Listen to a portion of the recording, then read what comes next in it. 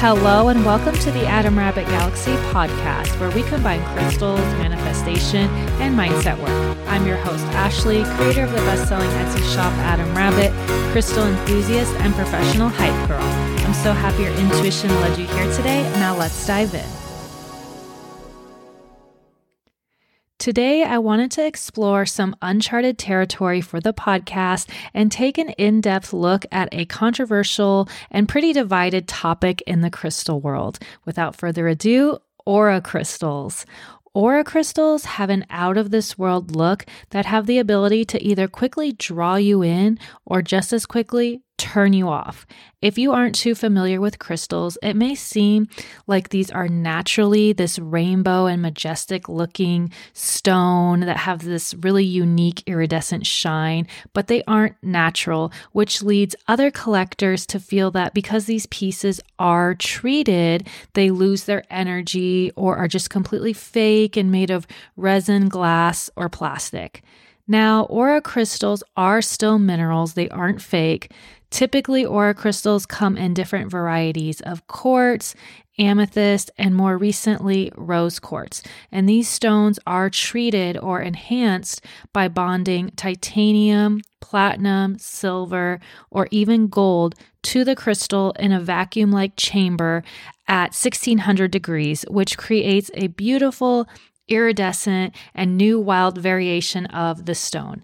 Some popular aura crystals are angel aura quartz, enhanced with silver and platinum, titanium rainbow aura quartz, which has a titanium coating, tangerine aura quartz, which comes from a mixture of gold and iron oxide, and more recently at gem shows, I've been seeing aura amethyst and aura rose quartz as well.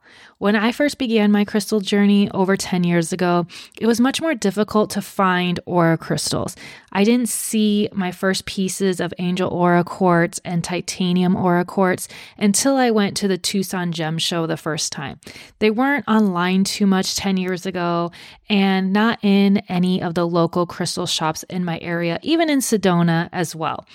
I wasn't instantly drawn to aura quartz like I was with amethyst, clear quartz, and citrine, the power stones, which may have been partially due to the fact that I couldn't afford it. Gem dealers were only selling aura quartz at this time by the flat, which means you have to buy the entire box and you couldn't pick the exact pieces you wanted. You can't swap them out. You just have to buy the box. And so say you want to buy the box, it's only partially unwrapped. So you can't even really tell what you are getting. And this isn't completely uncommon for a gem show, but there just wasn't any booths that were selling just a few pieces of aura quartz on their own. Most of the boxes were around $350 to $700 each. So definitely not in my budget while I was still teaching and using Adam Rabbit as a side hustle. So it took me another year or so to really find quality angel aura quartz that I connected with, which actually turned out to be the Sisters of the Moon angel aura quartz necklace. I was so nervous to offer this necklace at first because it was a treated stone and it was my first carved pendant in a moon shape. And even though I loved it, I was worried that people would think it's too young looking. But this became a best friend necklace for so many people. It was our most popular necklace for years. So even though I had some doubt and forces working against me when it came to angel aura quartz, when I did warm up to it, I found it really soothing, tranquil, and at the same time, the bright colors just made me happy to look at. So I loved the connection that so many people felt to owning this necklace and their first piece of angel aura quartz. Now I work with it very often and can really just, feel the loving energy. Oh, by the way, spoiler alert, we actually are going to have a new raw stud style out soon, which is aura Amethyst, and this is our first year that we have found small pieces of Aura Amethyst at the gem show that were really great quality. Sometimes Aura pieces can be inconsistent or chip and look very dark and dull, which then becomes glaringly obvious. Aura Amethyst has a really relaxing and soothing energy to it, similar to natural amethyst, but Aura Amethyst focuses more on the calming energy, whereas untreated amethyst taps more into your third eye, emotional healing, and intuition. Aura crystals are great for adding some really colorful and happy pieces to your collection. They have a very lighthearted energy to them, and they won't be as intense as black tourmaline or a red jasper, for example. Kids are also really drawn to Aura quartz because they are so bright and shiny, and it's just so cute to see their faces light up when they hold a piece of Aura quartz. So it also makes great gifts, especially if you know someone who has been feeling down lately and you want to add a little extra sparkle to their day. You do want to make sure you handle your Aura crystals with care because they are very fragile after they go through the bonding process. The color can easily chip off, especially if you drop it or bang it into something.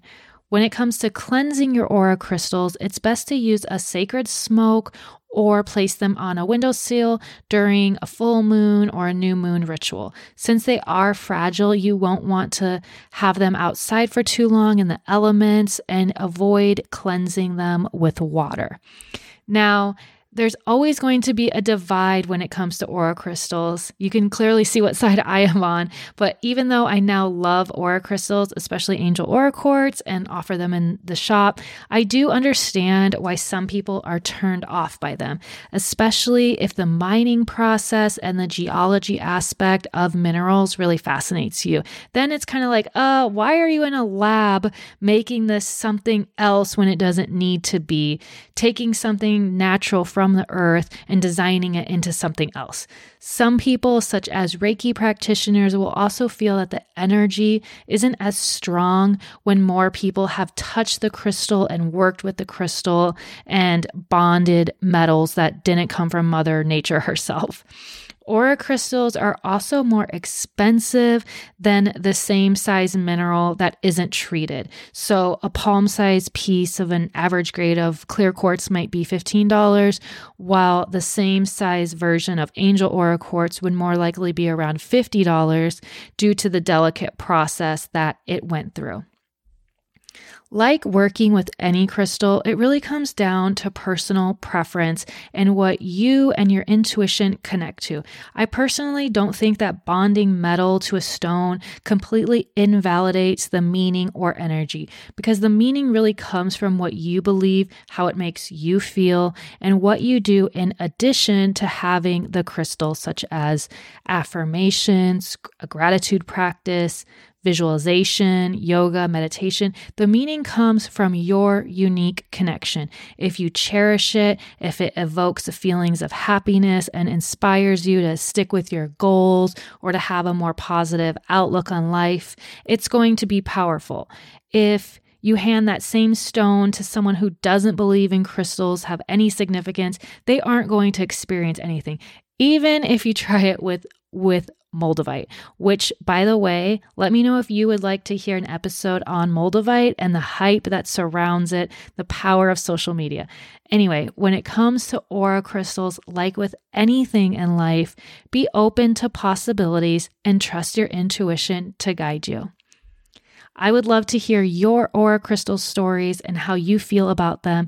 If you enjoyed this episode, please rate and review on iTunes so more lovely magical babes can find this podcast. We do have a special offer for podcast listeners to receive 15% off their order at shopadamrabbit.com. All you have to do is enter the code AdamRabbitGalaxy, one word, at checkout. Sending you so much love, and I will see you in the next episode.